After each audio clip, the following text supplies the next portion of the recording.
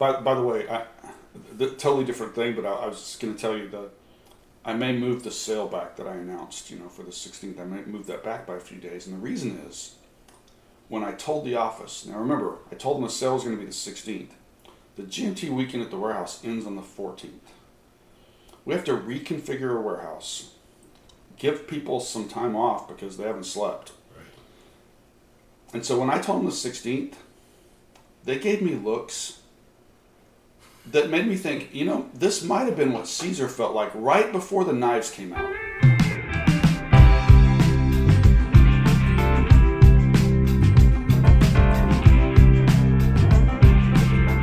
Hey gang, it's Harold, and here's another podcast. This podcast is offered in two parts, and it's singularly composed of an interview with GMT Games president Gene Billingsley. We'll discuss his work at GMT and also his latest design, Mr. President. Brought me here on the highway, let's take it where the ends don't seem to justify the means. And I guess it never made much sense. Gene Billingsley founded GMT Games in 1990. As Avalon Hill turned to computer games and was eventually sold to Hasbro, Gene built GMT into the new home for board wargamers. He started with some of his own designs. These titles garnered instant acclaim. Operation Shoestring was nominated for a Charles S. Roberts Award, and Silver Bayonet and Crisis Korea both won Charles S. Roberts Awards. I'm sure his current design project, Mr. President, won't disappoint. As the distribution network for board games went into retreat in the 1990s, GMT pioneered the pre-order system called P500. It remains the best deal in board wargaming. The system allows GMT to thrive in uncertain waters as customers vote their interest in designs and accelerate the production schedule of the most interesting. Customers get 30% off and can cancel at any time. The company is now the bellwether for Conflict Gaming, anchored by Gene and his partners Roger McGowan, Mark Semenich, Tony Curtis, and Andy Lewis. GMT continues to produce high-quality games with marquee designers like Mark Herman, Richard Berg, Voko Runke, Chad Jensen, Ted Racier, and many others. I spent a couple of days with Gene during his semi-annual weekend at the warehouse. We discuss everything from college football and his beloved Sooners to how he encourages designers to develop the breadth of offerings GMT has become known for. We start the day with Gene cooking me some scrambled eggs at his home in Hanford, California. While he claims the recipe is from Richard Berg, I doubt it due to the lack of random events. All right, Harold, we're going to see if this is any good. Oh, it's going to be great, man.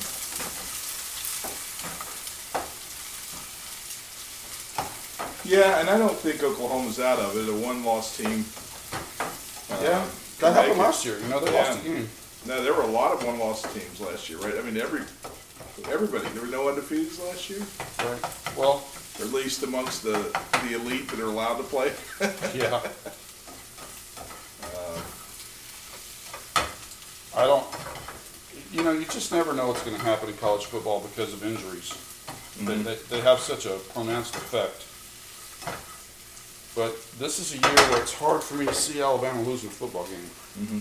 They're really good. Mm-hmm. And I hate to say that, but they are really good. That is true. And they've got depth at the quarterback position. Their quarterback is amazing. Right. But if he went down, their number 2 guy is not bad. Right. How many number 2 guys in the country have won a national championship? Right. Is Rick. So, I've tried to keep politics out of Mr. President as much as I can, to not show this as a partisan which I'm sure is hard. It is hard. I don't want to add to, what makes me sad about our country is people yelling at each other and not listening. Right. So I try to create it in a way where you get the challenges of the president, but your mind fills in the story from your point of view, right? Because there's got to be some of that as you're the president, but you fill that in. I don't fill that in for you. Right. So we did something in Tempe. We got this playtester. His name is Rick. He's a great guy. He is probably as dyed-in-the-wool, right-wing as anybody I've ever met. Right. Shocker. Yeah, but to tell you something about him, his best friend is the other way, you know, about as big on the liberal side as there could be. And that told me something about Rick. You know, Right. he feels that way, but he doesn't let that get in the way of his He relationships. doesn't judge you based on how you view Exactly. the same problem. I think we've still got to be able to reach past all that stuff and be neighbors and friends Right. and root for each other. And so, but listening to Rick, he play tested the game in Tempe for 4 days. And Tom Sodajewski and I were there kind of helping him. I was working design stuff and Tom was helping facilitate the game. And Rick talked out loud. He basically shared his thoughts as he was playing the game. Right. Oh my gosh, it was funny. Just to hear a totally right-wing view His of what he judgments was on- doing to these godless commies, Right. you know, and stuff I would never put in the game, right? But it was hilarious, and it reminded me that that's going to happen with this game, and it's going to be a special part of the game. Right. Is hearing, or you hearing yourself, you know, Right. you enjoying that, Right. bringing your own views to And the that game. makes it all the more important that you play it down the middle so that regardless Exactly. of your politics, you can have that narrative. Exactly right. That's so good. So it made me feel like I was doing something right with the game to hear his expressions of disgust or delight, you know, as he was playing the game. Right. Okay. Lovely. Looks So good. I man. love that about people when they can have strong views, but not let those strong views get in the way of other people. Right.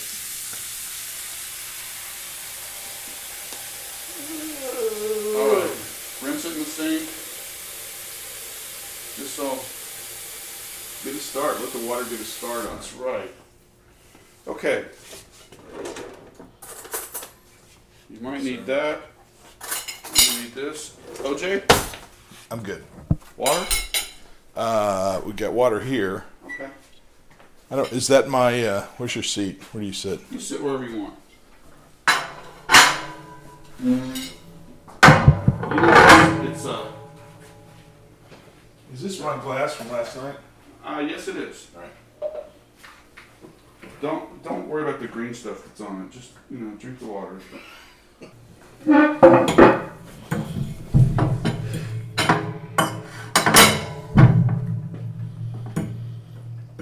Wow, this is good stuff. What? Yeah, All right. good. $6.99 before you leave. Love it. Put it on my account. Yeah. Oh, gone, Harold. That account's getting big. It's big. I'm just kidding. My grandpa used to say that. He'd come over and, you know, I had one of those grandpas that he lived for us, which was such a blessing in my life.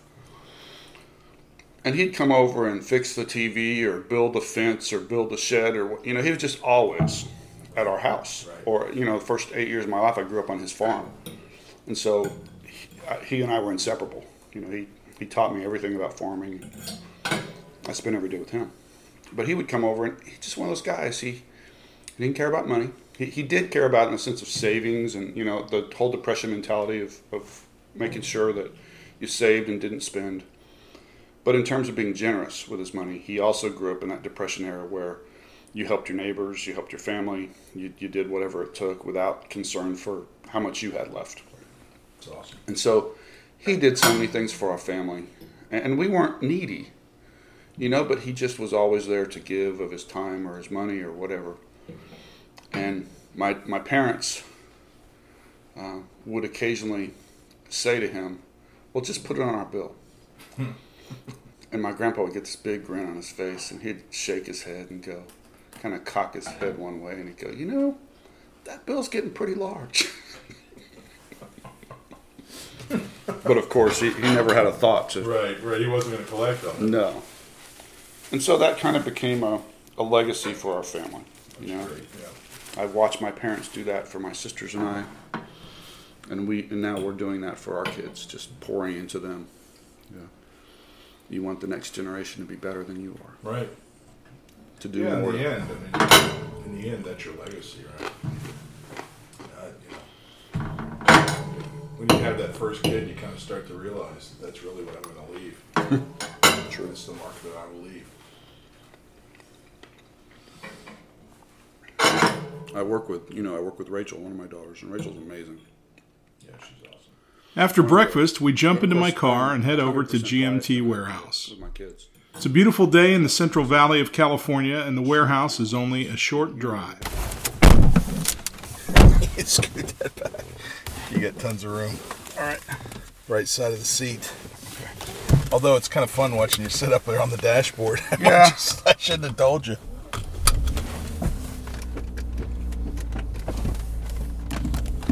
There we go. And it goes down too. For some, well. An H check board. What's an H Did I check? do that right? I don't know. There's a lot of adjustments. Just go to your heart's content. No, I'm good. Jerry's gonna go, what did you do to my car? So that little puppy rides there shotgun with Jerry in a seat that's up, and she's seatbelted in. It's the saddest thing I've ever seen in my life. And Well, Percy doesn't have a seatbelt. He sits in the truck with me. yep, Has to be right here on this thing.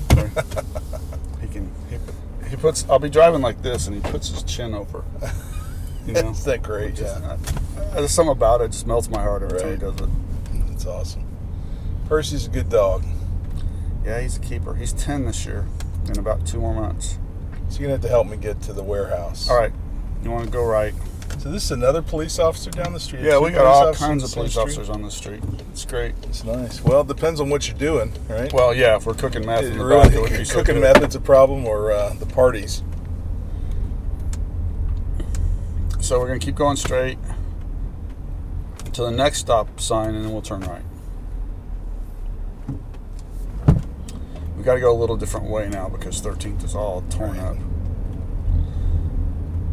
So once we turn right up here, this is 11th. The avenues are a mile apart, Right, so we're gonna go to 14th. right. Got We it. get to the warehouse early, and it's already abuzz with GMT fans. Some people have been coming for years and remain excited about the opportunity to play amongst the massive stacks of games in the warehouse. They're also excited to see and engage some of their favorite designers, including meeting with Gene. Gene greets everyone like they're an old friend.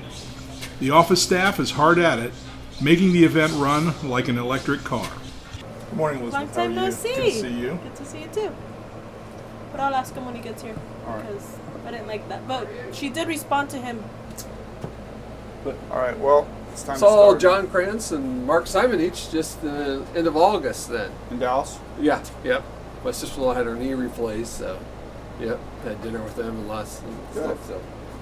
And Tony was, I didn't realize, I kept thinking Tony's Tony was in in Oklahoma Dallas. City. Yeah. He said, Mark said he's just like 10 minutes away from me. Hello, how are you? I'll be going back in December again for our other knee, so Yeah, when make I'm sure I'll back see there with my Tony then. sister, I can see both of them. So. Yeah, it's kind of nice then. All right. Well, I'll be out there in a bit. Okay. Got your teas and your drinks and your Thank you. drawers. You're awesome. I'm gonna grab one of those teas right now because I need to wake up. Harold came at a really good hour. He came like around 10 o'clock. But then we stayed up and talked for Yeah, a while. that's right. That was partially my fault. Okay, a lot my You fault. get a lot of high percentage of the words are yours, but that's okay. That is true. It's okay. Yeah. So what happened is I was doing this, and Harold was doing this. You know. It was good because I've been seated for so long. I get to stand up. Yeah. And you got up to yourself for a little bit. Yes. Because you'll be pretty Yeah. busy this weekend. That usually doesn't happen for long. I'm glad we got some of that stuff on tape because I don't know how much structured time we'll get. We can do what Yeah. you want, but Yeah. Well, the structured time's good because it's all audible and clear. as soon as don't I know how walk much of out this- there, Yeah. all bets change. Well, I'm going to try to follow you around. Please. Oops. Sorry. Have you met Stacy Harold? I don't think Harold, so. this is Hi. Stacy. Stacy, how are you? Good, how are you? Nice to meet you. So if you ever cough, you may get her as well. Good. Or email. Yeah, well, I'm calling for you every time. Well, Stacy is the one that kind of has straightened out Elizabeth. And Oh, is that Letitia right? And Artie, yeah. Yeah. Okay, well, now that she's straightened out. Usually, whippersnapper. they're a mess without her, you know. So, She Very brings. how are you? Together. It's been sign up or anything yet. I'm working on that right now. And then they're getting your dice from the other warehouse, Harold. Oh, sorry? We're getting the dice right now from the other warehouse. Oh, awesome. So I'll have them here for you. You're the best. I may leave Friday night, so Okay. I won't miss all the Saturday stuff. So Okay. I have a bunch of games to pick up from you, and we'll work on that the next couple of days. Sounds good. Thanks so much. You're welcome. Excuse me. So I'm going to try to follow you, Gene. Okay. So if there's a conversation you don't want me to listen to, then just give me a rude sign, and then I'll smile, and then you'll have to give me another rude sign.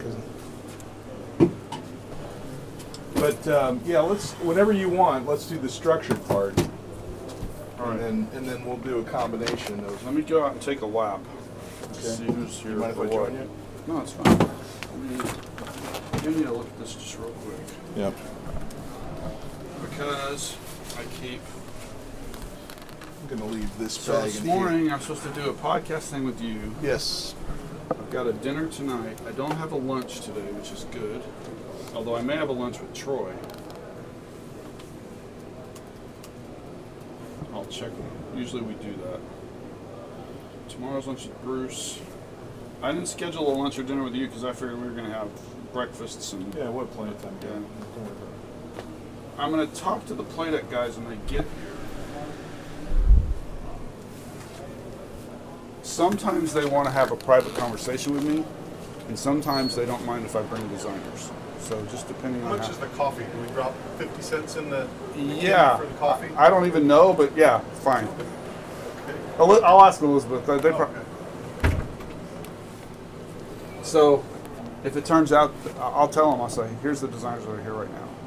If you guys want them, fine." Yeah. And then I'll ask you guys. If you need me or want me, I'll be happy to join. I just never know quite what their agenda is. Yeah. But you've met them, right? Yeah. So, Well, I had a dinner at Gen Con? Gen Con, and we had a good. After a round of greetings, Gene and I sneak into an internal meeting room and get down to brass tacks. It's a big table. Well, it started in the late 1990s. I think we had a really informal event in 1998 with just like 10 of us. But 1999 was when we really started it. And we didn't have a venue because we weren't in this building then. So we went and I had a friend who was a manager at the local mall. And they said, we've got a couple of spots that are open, and I can't give them to you. You'd have to rent them. But they would work for a weekend. So the first 2 or 3 of these that we had over in the local mall in an empty store, basically. And, we had 30 to 40 people, roughly. And I like that number because really for me, it's the fun of getting to put faces with names and getting to see, it's a different thing when you watch people enjoying a game to when you see them write about it online. It's just different. So sitting down with people and playing a game with them, or even just walking by and seeing the expressions on their faces, listening to the table talk and the conversations while they play the games, it brings the human dimension of all this into me. We make games, and it happens to be something that we're, relatively good at. We all have different skill sets. So I like that we do that, but what really moves me is, I guess I'm known now for the sign off, enjoy the games. That really is what moves me. I like seeing what happens to a human being when they sit down and play our games, whether it's a solitaire game or whether they're playing Here I Stand with five other people and immersing themselves in that time period and just seeing the joy in their faces. So this weekend is a time where I get to see that up close and personal, and most of the year I don't. I go to shows, although not nearly as many as I used to. But that's why, really. I like to connect with people and just see their connection with the games. Right.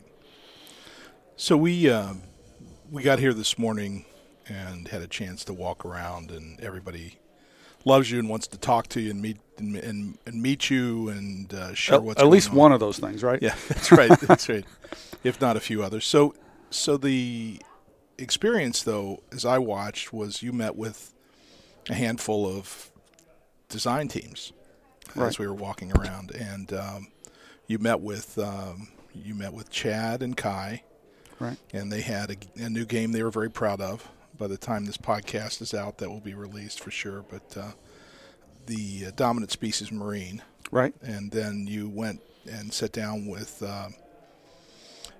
Trevor Bender and talked to him about his new coin, and Jason Carr. and Jason Carr, thank you, and talked to him about his coin game, and I think I can see that gives you energy too, right? The fact that these people are working on these projects, and then you can sit down and absorb the game in a very short period of time and give them feedback that really is meaningful and important to what they're doing.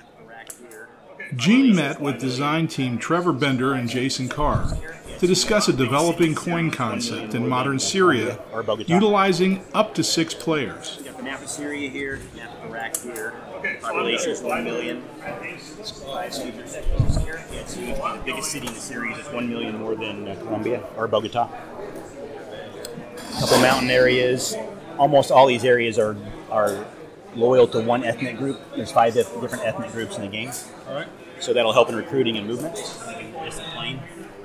And then you have off-map areas that are key too. Lebanon, of course, is huge for the struggle, as is Turkey. You also have Iran, Jordan, and the Gulf states. So you're representing Hezbollah Yep. there? The Iran-Hezbollah connection. That's what that is. In fact, it starts off as Hezbollah control. All right. In addition to that, you track certain faction area. There's 6 factions in the game, 2 of which are government, Syria and Iraq, 4 of which are rebel, the Free Syrian Army, Al-Nusra Front, the Kurds, and ISIL. Halfway through the game, ISIL becomes government. So you're going to then have 3 government factions and 3 rebel factions. So it'll be the first coin game where you have government-on-government conflict. So that's the civil war nature rather than counterinsurgency. So you're representing when they got enough resources and structure that they were a government. When they became a caliphate, they were administering territory, offering services, having a civil administration in addition to military. Good. Yeah. So now they're a government side. They're just not the government side that's tracking with the other government side. Right. They're a transnational government right here, pretty much. That's clever. Right there. I like that. Yeah. So right across the border. I know you don't like locks, but they're key to the game, especially this one, huge oil pipeline right there. No, I mean I do like LLCs in the series. I think that they're one more barrier to entry. So when people talk about Cuba Libre being the easiest, I think one of the big reasons is not just that there's fewer provinces and fewer movement, but you don't have LLCs. Yeah, it's easier to learn. I think the big accessibility improvement for this is going to be that all the rebel factions and all the government factions use the same player rate. So here it is. It's very simple. If you're government, you're on this side. If you're rebel, you're on this side. With the exception, if like the United States comes in and gives you rebel airstrikes, you can use that capability even as a rebel faction. Now the key to this is we have asynchronous, but not so much. Not so much, and in fact, because it's a 6-player game, in many of the games you're going to command 2 factions if you don't want the bots run it. And so this is really easy to flip it over. We'll print 6 of these in the game. What's going to make the factions more distinct is the fact that there's different levels of intervention for all the different international powers, and there's different effectiveness and capabilities. I think that's going to be fun. It's one of the things I liked. You know, Mark Herman kind of did that first, I think, in Flashpoint Dolan long ago, with the intervention and Chad has with the Next War series, we've done a little bit of that. Yeah. So I'm interested to see how that plays out. So we have 6 factions, and they'll start in this order here. And the way the sequence is determined is it's not by faction order on the card. Each card can be different. And each of them has a rebel event and a government event. Of course, you could choose whichever one you want. And then this player will choose first. They could say, I'm going to choose the event. And let's say all the rest just choose like this. So then at the end of the turn, they slide up. So now he is choosing 6 because he took the most advantageous event on the next card play. Okay, so you're starting to just go in that order, and nothing's on the cards. Nothing's on the cards. So he can do. This determines next turn order. Yes. So if you take light preparation, which is gain 2 resources, you're posturing for this card instead of this one. Got it. Because then you'll go first, but you'll have 2 resources. You're preparing for it. Heavy prep gives you 3 resources and second choice and so on. And that seems like it'll work. How's it played out so far in testing? Does it work? So far, so good, but I tell you, it's very limited. This is more of a demo kit than a playtest kit. I got 20 cards made, which span the gamut of both Civil War and the Revolution time period. So we're going to have anticipated 72 cards total in the game. The first 36 are what we call the Revolution deck. The second 36 are the Civil War deck when ISIL has its With the caliphate. intention of having the ability to play just one, just the other. Yes, A it'll be a campaign. short game. So it'll be a 6-turn game. Each turn is 1 year, starting in 2012. Once the Revolution is flowering in both countries, it's 2012. But you can play slices. Yes. Yeah, you can do the first 3 years, the bottom 3. How's it play solo? We're working on that. Okay. We're working on that. I will tell you, Bruce is very interested in using his current bot from Gandhi for this game. He really wants to try to expand. And I'm for anything you guys want to do to share and learn from each other. That's what we do. So that's all good. I guess one of my concerns, going way back to when we first talked about this, especially solo play, this is a lot to manage. It's a lot to think about. The one thing you would probably do for solo is you would control Iraq and Syria, and the bot would do the other ones, or you could play the rebels and the bot would control the government factions. So you're thinking we may do a little bit like the original Labyrinth, where we choose what you can play solo. I think that's a good move. Well, that's an interesting idea to do a 2-player game, government versus rebel, both sides. I like that idea. I haven't thought of that before. Yeah. Because you're right. If I'm sitting down to play, I might play all 6 sides. That's a big game, but I'm probably not going to run 5 bots. Right. I think that's just too much overload. Agreed. And one of the things I want to show you on this turn sequence, negotiations for a peace settlement were huge.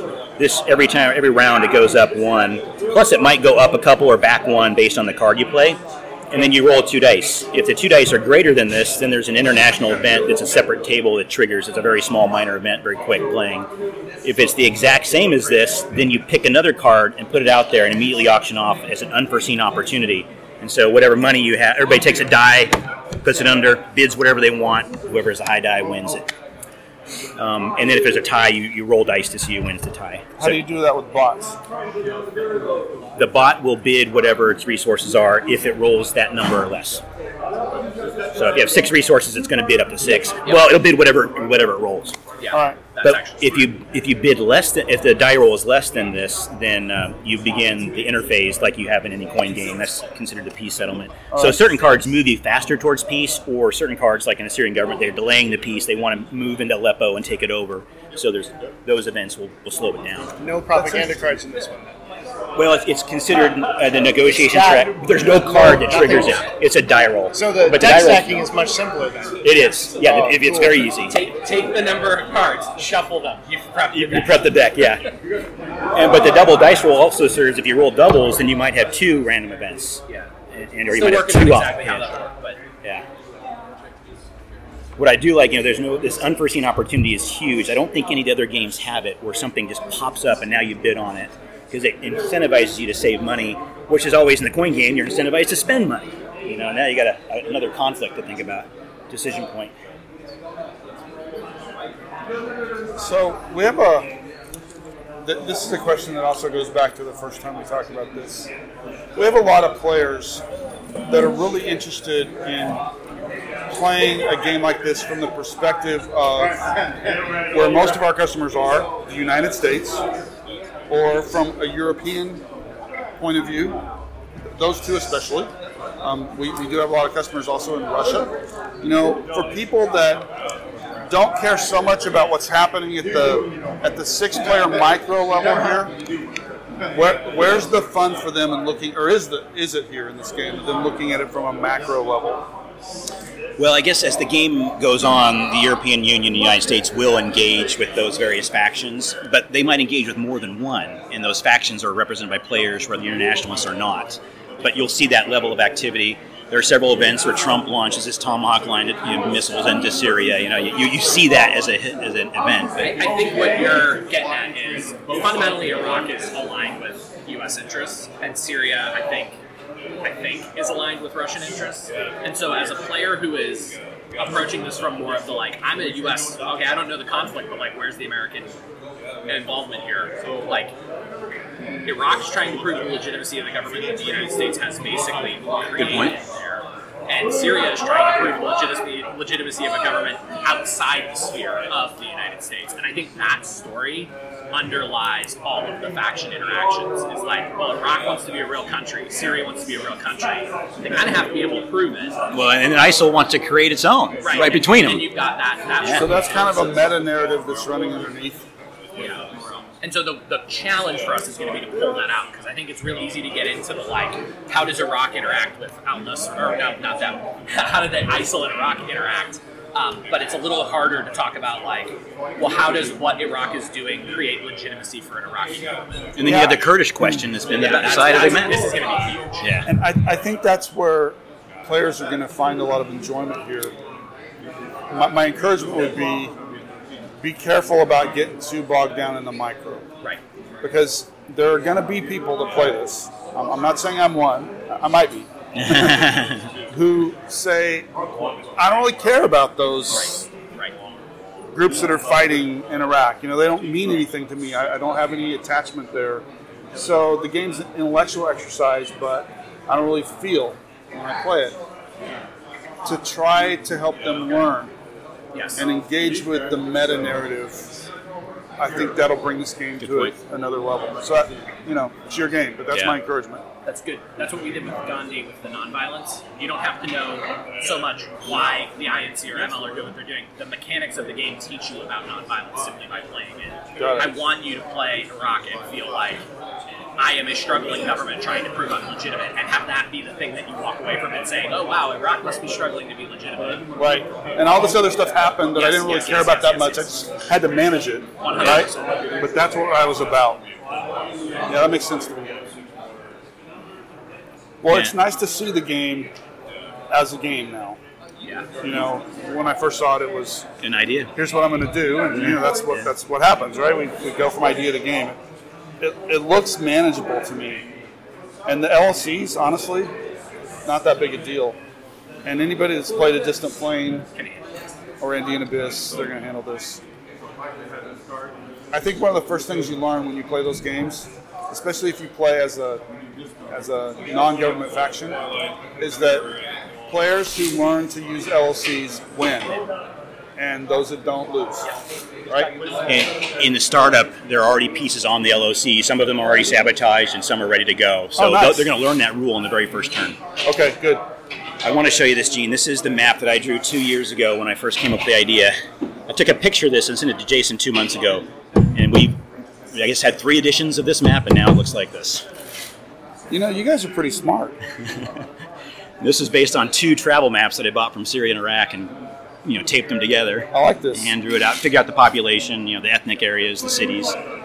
So I really appreciate Jason's help on this project. It's been fantastic. When we get some texture on this map with Chechu or whoever, it's going to look better. I'm not an artist, right? So, no. This looks good. Yeah. And I love this stuff, to give it character. Yes. This is a map from Google Maps that I traced over. That's why you can see all this stuff, because it's all snapshotted off. It's kind of cool. Syria is this big, and so we have challenges with, like, Tartus is like a really tight space. It's the most populous region. I really think what we may end up having to do is make it not to scale and explicitly call out, like, yes, Al Anbar is a lot bigger than what it looks like on the map, because it's a huge empty space that's not going to get played as much as, say, Idlib. So, from an American perspective, that's where we have Americans right now. Yep. Right? There and in... Well, I know there's some up here, but I mean, the ones where there have been skirmishes and where we're flying airstrikes to defend those guys, because they're really an extension of our presence here in Jordan. And then a lot over here, too, with the Kurds. Yeah. So how do those dynamics play out in the game? Are they cards that represent the government pushing here when there's intervention? When the interventionists come into play, they enhance the capabilities of the various factions, which could be rebel or government. So if the U.S. Special Forces came in, they got to Tier 2 or Tier 3 ground forces involved, then you would give additional cubes or cylinders to whichever faction you're supporting. So there's no positional aspect to that? Like Gene's saying, this is where we're starting from. You don't care about where the U.S. actually is. They're just kind of affecting the whole map? The location of the bases will matter. That if you have a base in Jordan, then they'll start off there and then move forward. Or in the case of the U.S. forces that went in to help the Kurds started over in Iraq and then moved north into Syria. We'll nudge players that way with the cards. Cool. There's another key thing to the game too, Gene, which is instrumental in this whole conflict, which is population movement. So we have 3 million people starting over in Damascus. Is well, this a little Aleppo. like, a distant plane? It totally is, Okay. except in a distant plane, the 6 million people are coming back. They're resettling, the returnees. Here So they're these can either go up 1 or they can go down, like a down 2. Depending on how they move. Depending on the move. So anytime there's a battle where 3 or more units are affected in total, you roll on the refugee table. You subtract the number of terror and sabotage markers. The terror courses, conflict, sabotage is lack of jobs. And then you might displace population. They'll go to an adjacent place. They might go to an adjacent country. So Jordan could get the 4 million refugees it had. Turkey the same. So if they go to Europe, does that have any impact on the speed of intervention? It does. And there are events that are triggered by how many refugees have already been triggered in terms of bringing them on. I don't have them actually migrating from Turkey or Jordan to Europe yet. I guess I could try to come up with something along those lines. Right now, they'll just sit out in the Oh, regions. I think what we'll probably do with that is, I've been thinking about that actually. Okay. So if I may, you get 4 million in Jordan. Okay, the card comes up about European migration. It takes them off of here, and then there's some massive. I like event. it. I like it. It's good. Shifts the European Union. Yeah, something clean Yeah. that still lets you say there's a sympathy effect here. There's a, oh no, we've got to deal with this effect. But brings let's be these real. guys The Syrians who are in Germany and France, they're not coming back. No, they're not. So they're those populations. They're never coming back. The impact is on those governments. Right. So Syria has 24 million population. In reality, 12 million are displaced. 7 million inside Syria, 5 million outside. So and the whole goal of the game is controlling population. So tell me about the meta narrative for Russia. If you're somebody that cares about what Russia's doing here, Well, if you what's look this at game going to show? if you look at the factions that the U.S. and Russia are aligned to, that'll inform a lot of it. So these flags are the different factions that this country can even support. So the U.S. will support the Syrian opposition, the Iraq And the Kurds. government, and the Kurds. They won't support Syria. And so Russia, on the other hand, supports Syria and ISIL, potentially. And that's it. So that conflict is going to come out in the way that these factions are using the foreign intervention they have. They are opposed to each other. So these, I get that. So thank you. A suggestion: just make these prominent somewhere. Yeah. Because I know like one of these flags, two of these flags. We're still so working on it. somewhere, more than just right here. right? Yeah. Make them very Yeah. prominent. In fact, I think it shows on the control marker here, like Syrian control. Got it, Iraqi okay. control, so we'll just have to use Good. that same. Yeah, I could make these flags bigger too. They used to take up most of the box, and it was kind of confusing what that was. So I guess part of what I'm getting at there, and this is not a criticism. This is I think a challenge of the game. When we approach a game that we have to admit in the beginning, we just don't really know that much about these factions. We read things in the news. We get that Russia's behind some, and the U.S. is behind some. The Kurds, the Turks all have interest. We kind of understand the larger meta narratives better. Everything you can do to draw players into this, because if I'm playing the available Syrian opposition forces, or the Syrian opposition forces, who am I? Right. What do I care about? Right. How do I win? All those things. In the sense of a coin game, they're automatic, but in the sense of getting me emotionally into the game and what I'm doing, if I don't get that engagement soon, I look at it and go, it's pretty cool, and I walk away. Okay. You with me? Mm-hmm. So, how to pull players in to care about the positions they're playing when they don't know much about it. I think that's a challenge. I think you're moving that way already, but I would just say that's a big one I see, and I think that makes a difference of whether this game sells okay or whether people go, wow, this really taught me a lot, like a distant plane. Most Americans, who would sit down and play a distant plane, they know our guys are in Afghanistan. They don't know what Pashtun is. They don't understand warlords. what the Pashtun and what the warlords care about. Yeah. And I think that Vocal and Mike and the whole team did a really good job, and Brian, of bringing people into that and saying, okay, here's what you care about, and here's why it's important. And I don't like playing the Taliban, honestly, personally. I don't. Because I don't like what they stand for, any of that. But I think it's fun to play the Taliban now. Now, in the game, because I can get into the mindset. You can get invested in your particular and it's like, I'm playing a game, and here's what I'm trying to do. I totally don't agree with anything they're doing there, but as a player, I can play it. And because I think they did such a good job of bringing me emotionally into the conflict. So I think that's probably not something they did their first day. It's something they worked in over time. I just want to put that out there because and feel free to disagree with me. I just think that's a big challenge. I'm already thinking of the narrative in the playbook to describe each of the 6 factions and each of the 6 interventionists, what their goals are, and put all that in there. But I want us to get that in the mechanics. Right. True. Bruce really is the master of that, by the way.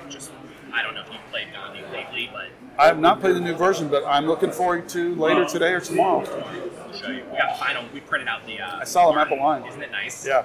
You did a good job. Yeah, I was impressed.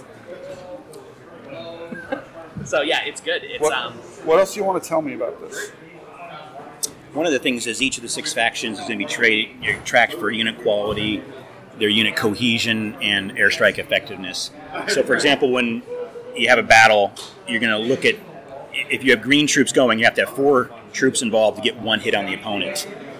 Then your opponent's going to shoot back. If they're seasoned, they're going to shoot back at 1-to-1. So anytime you initiate a battle, you're going to have to track those odds. It also varies by type of terrain you're in. The defender doesn't matter what type of terrain, you're always going to have a good shot. But the attacker's terrain, it affects their ability to go on the offensive. When casualties happen, they go to the casualties box. At the end of the administration phase, you get back whatever your level of unit cohesion is into your available. The ones that don't go back go to unavailable. There are certain events and international events that allow you to bring your unavailable forces back. Now, I'd assume that these intervention forces are always seasoned or veteran? They're represented by the forces that are being played by the different factions. So like if U.S. Special Forces are helping FSA, they'll be represented by those markers. The reason for that is that the U.S. Special Forces aren't the ones doing the shooting, they're equipping and training. They're enhancing. So oftentimes they'll enhance the unit effectiveness of that faction. It's a common event is to increase their effectiveness. What about the Russians? Mercenaries, you mean, specifically? The Russians. Yeah, they would be represented by red cubes within the Syrian army, which as would Hezbollah as well. Not much distinction there. I mean, that's a good question, and I'm hearing what you're saying is. Yeah, I'm not loving that. You're not seeing the narrative of how the U.S. and Russia are. I think you could make that narrative more clear if I could look at a piece and say that those are Americans, those are Russians, those are EU. Now it might totally screw things up. It'll introduce more cubes, right? Well, so what I'm thinking is this. This is actually just straight up. Maybe you do it like police. Well, I'm thinking like Pendragon, right? So if you play Pendragon, when you get Federati, you put the counter on top of them. And you say these are Federati, and they behave differently because they're Federati. I totally see us taking, because I don't want another color of cubes, I don't want another faction's cubes, but take those Syrian cubes and you put a U.S. or Russia marker on top of it, and it says these are Russian-equipped Syrian cubes. They behave differently. Okay. And that tells that story you're looking for. Here's where Russia is on. Here's where the U.S. is on. So there's some ways we can play with that to really, because what I'm hearing you say is, I want to look at the board and go, United States. I think that's, I don't want that to come across like a big nationalistic thing. That's not how I mean it. No. I mean, we want to take players from what they know to what they don't know. Let me see it's just like being in the classroom, right? So, hang on just a second. Yeah. So what they know right now is, whether it's America, Russia, the EU, they know they've got troops and air forces and intel people in certain places. You know, if it's Americans, we know they're in Jordan, we know they're in southeastern Syria, we know they're up helping the Kurds, and we know they're kind of all over Iraq. And so the game doesn't have to be about that. But as far as pulling people into a situation, we need to take them from what they know, which means let them understand what they know easily on the map, and then move them into how the dynamics of the simulation work. Okay. I'm sorry, go ahead. All I was going to say is, I think what we really want to be able to have people do is say, I see myself, I see my interest somewhere in here. So if I'm Russian, where is Russia? If I'm Right. European, where is the European Exactly. Union? If I'm American, where's the United States? Exactly. Not because the U.S. is great. In fact, No. part of the story we're going to tell here, I think, is more to do with how messes are created. Well, we don't want to take a side. Yeah. You know, I think one of the greatest things about a distant plane is that it has a lot of fidelity to what's going on there, but it doesn't pick a side. If you can take a side when you play, you know, and you can say, I'm going to try to make all those inefficiencies of the Americans be better as I play this game. And I want to see that here too. I think that's good. You know, that you can play the game as a interested Russian wargamer and start with where are our troops.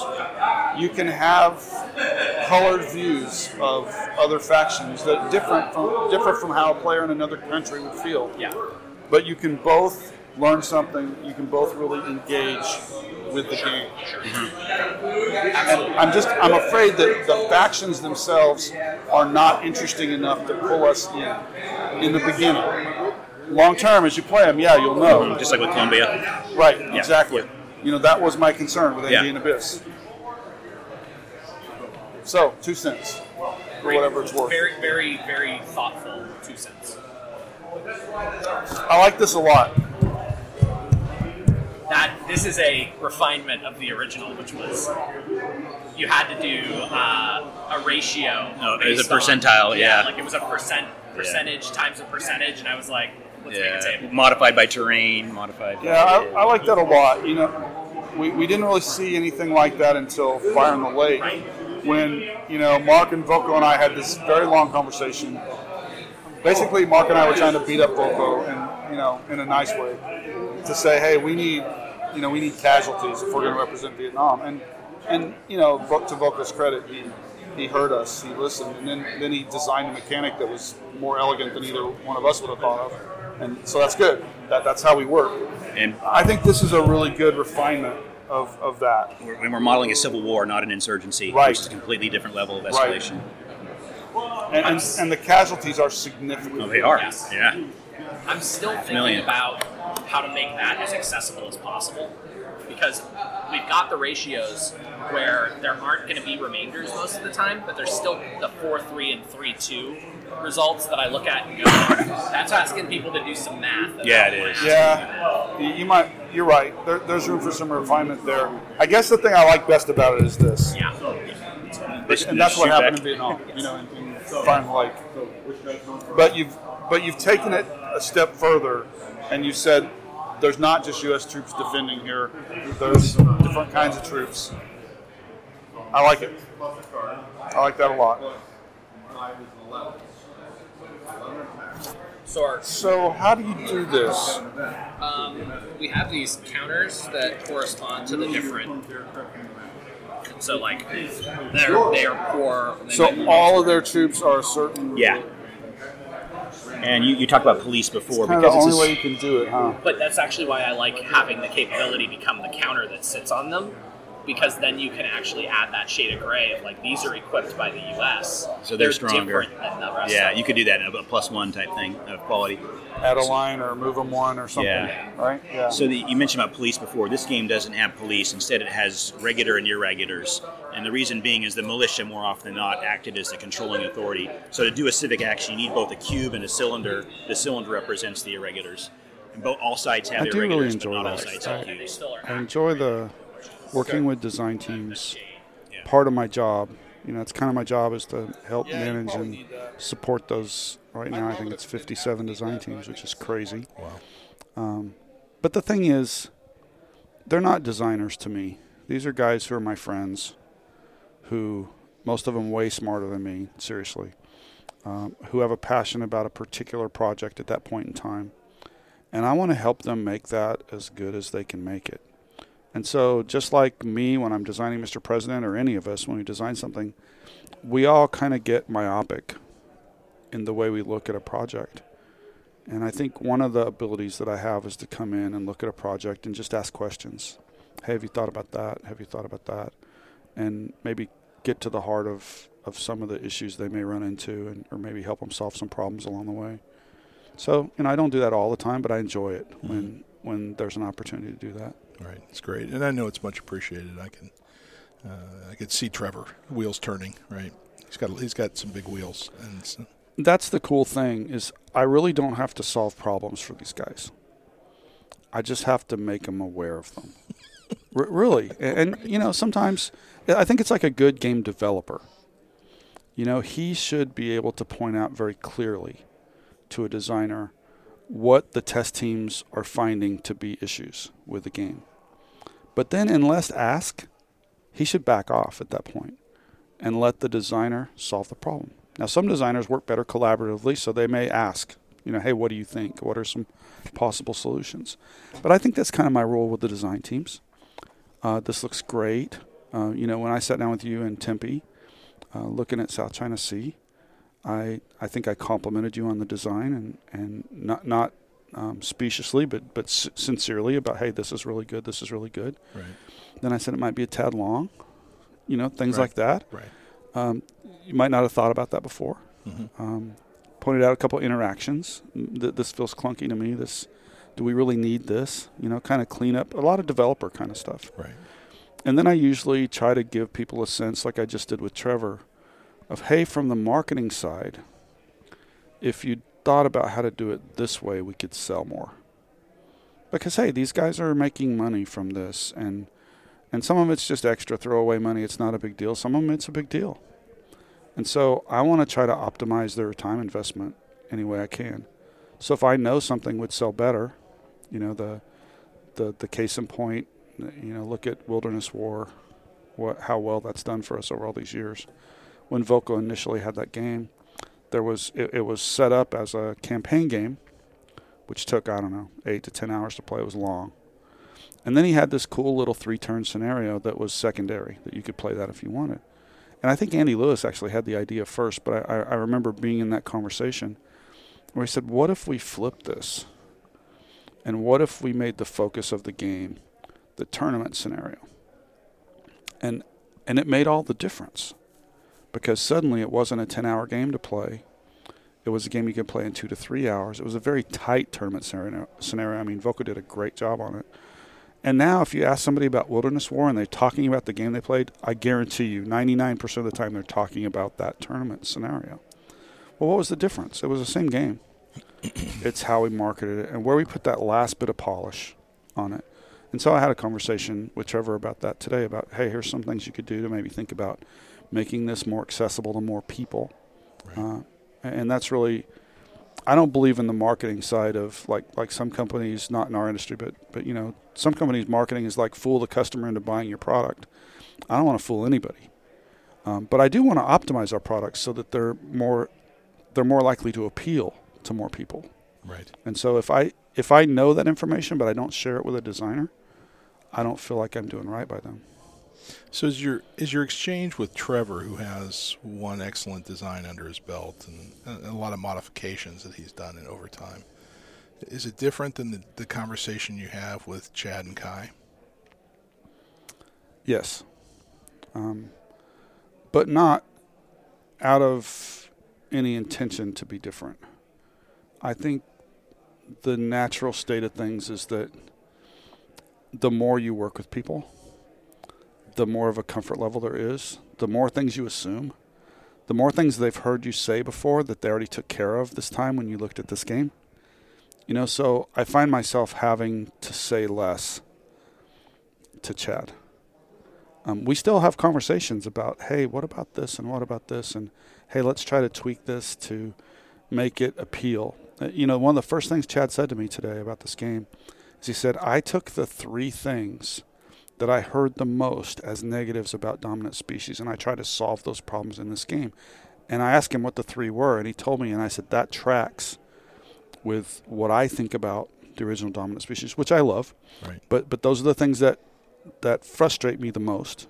Having to keep track of who has dominance, for example. Right. That's something that on the digital game, when it does that, I really like it, because I don't have to spend any brain power figuring out who's got dominance. Well, he took care of that already in this design.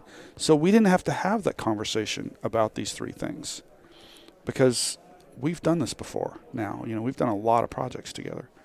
And so the guys that we've worked with many times, it's easier. And I find I have to say less, or I feel like I have to say less. And it's no slap on the guys that haven't. It's just, it's a process. Right. There will be a day, I hope, when Trevor's done 5 or 6 games with us, and my conversations with him will be like the conversations I have with Chad now. And that I've seen that to kind of be true over time. And the other thing is, people's strengths and weaknesses better over time. And it's not like I'm looking for weaknesses, but we all have them. So I tend to look at what everybody's strong at and then try to find resources or people from the development side or testing side or whatever to help cover for those areas where they're not as strong. Right. And so the longer I work with somebody, the more clear I am about that. Right. I don't pigeonhole people that way because we all grow. Right. But I find the other thing with Chad, by the way, is that he's got Kai built in. I mean, she's an amazing developer. So by the time the two of them have brought me something, I don't really have to talk a lot. Right. No, she's extraordinary. But the two of them together, right? I mean, that's a franchise team right there. So the interesting thing that I see from GMT that's different than the way I imagined it before I got to see the inside. I assumed that Gene or a committee sat at the top and said, we need this game, and this game designed, and then applied resources. And what I find is the absolute opposite, that you embrace the designer's desire to make a game. And then once the designer delivers a game in some state of completeness that you're comfortable with, then you list it on the P500. And I have to say, it's counter to what most people believe happens. So I'd love to hear you talk about how that works and why and how it's worked so wonderfully for you so far. Well, I guess to me it starts with just a core belief that we're going to become really good at the things we're passionate about. We may not be really good at those right now, but if you have a passion for something, you're going to put in the time and the energy and the cycles, and eventually you're going to be good at it. So it just made sense to me to not be the guy that gave out assignments to designers.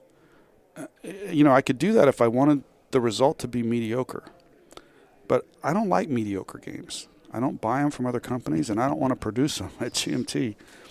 I want us to do exceptional games that where the designer's passion shows through. And I'm really proud, to point to our line of games and say, in the main, you see that. You did Liberty of Death, your first game for us. Were you passionate about that topic? Yes. About the game? Yes. How did that make you feel when you came into GMT and nobody was telling you that you need to step outside that lane, and do something different, but you had all these resources coming to help make your vision real. So I think a couple really beneficial things come out of that. One, the product is better than it otherwise would be. So we're helping our customers. We're putting a better product in their hand. You give me, $50 or whatever it is for a particular game, and if I can up your enjoyment by 30 or 40 or 50% by having a passionate designer, then I've done right by you. This is in my mind, as a customer. But then another thing, I'm always very concerned with is team building. I don't look at our designers as just, slots on an org chart. Those are relationships. And so like any relationship, whether it's your wife or your kids or whatever, there's like a plus bank and a minus bank. and you go to that minus bank too often and you're going to have problems, right? And so I feel like it builds relationships to say, this is your baby. We're going to help you optimize it, make it the best it can be. We're going to put you with a team of people that you're going to work with once, and then after that, it's always going to be easier to work with them. And so we're going to set you up not for one game, but for as long as you want of games to work with a team that's going to help you take your vision and make it really awesome. And by the time you get to doing your 4th or 5th game, that's going to be your best game. You know, it's very rare, and I just don't know of it where your first game would be your best game. Maybe Ananda and Jason, you know, with Twilight Struggle, all that was pretty wild. Right. Conversely, for them, the best game was their first game. Ironically, right? But the thing is, that story's not over yet. What I'm always looking at designers going, I wonder what they're gonna do. It's part of the fun for me, watching people improve, because you know, you've done it now. We all get better at our craft. You've worked closely with Voco. You know that Voco is about as good as they come in this business. And, you know, Mark Herman, guys like that, John Butterfield, those guys are amazing. Every one of those guys still works at their craft. They still listen. They still learn. They try new things. That's what I love, is trying to create an environment where that thrives, where people don't have to worry about, is somebody going to stab me in the back? You know, are they not supporting me? But you've got everything you need, and you can just work on getting better at your craft. Because then I look and I say, well, you know, so I basically make a judgment. You know, you and I had a conversation before we ever took Liberty or Death, and I ask you some a little bit off the wall, different kind of questions probably. I was trying to figure out if you were going to play well with others, if you were going to fit with our teams. Because to me, that's what matters. You could be the best designer in the whole world. If you can't fit and play well with others, work with our teams, it's not going to go well over time here. We just don't have a lot of guys that say, I'm the center of the world, who stay with GMT. It's not an environment that's conducive to that. And so when I find somebody and I go, wow, they're going to play well with others, they listen and speak, they're smart and they're team oriented. You know, that's the secret sauce, I think, for us, is that mix of really smart designers and guys that work well with teams and will listen, because then we're all getting better. So there's no reason that your second game shouldn't go smoother and shouldn't be a better design. Now, what the market says, who knows? You know, that's not the final arbiter of whether you did better with your design. We like it, you know, it sells a lot. Right. But basically, what I get to work with that's really fun for me is guys that feel good about the fact that they're developing and progressing and making good products, and that the relationships they have within our teams are better and easier. There's all this cross-pollination with designers that you know that goes on at GMT, and I don't make that happen. It just kind of happens organically, right, when you have that kind of an environment. And you know, too, the environment's not perfect. We're always working on it, you know, and because people are people. So you have to be dynamic, and you have to respond when somebody comes and tells me, hey, Gene, I've got a problem. You have my attention, because that's not a minor thing to me. You know, I want to help recreate that environment where you can thrive and be creative and all that. So to me, that's what I really get joy from. So when I sit down with designers at a place like this, it's just part of that ongoing commitment to relationship with those guys. Every quarter you make is gone before it sees a dime. If there was God's intention to make me better, I'd have some more to give than words to rhyme. We will take a break here. We have more from Gene Billingsley in part 2 of an interview with Gene Billingsley.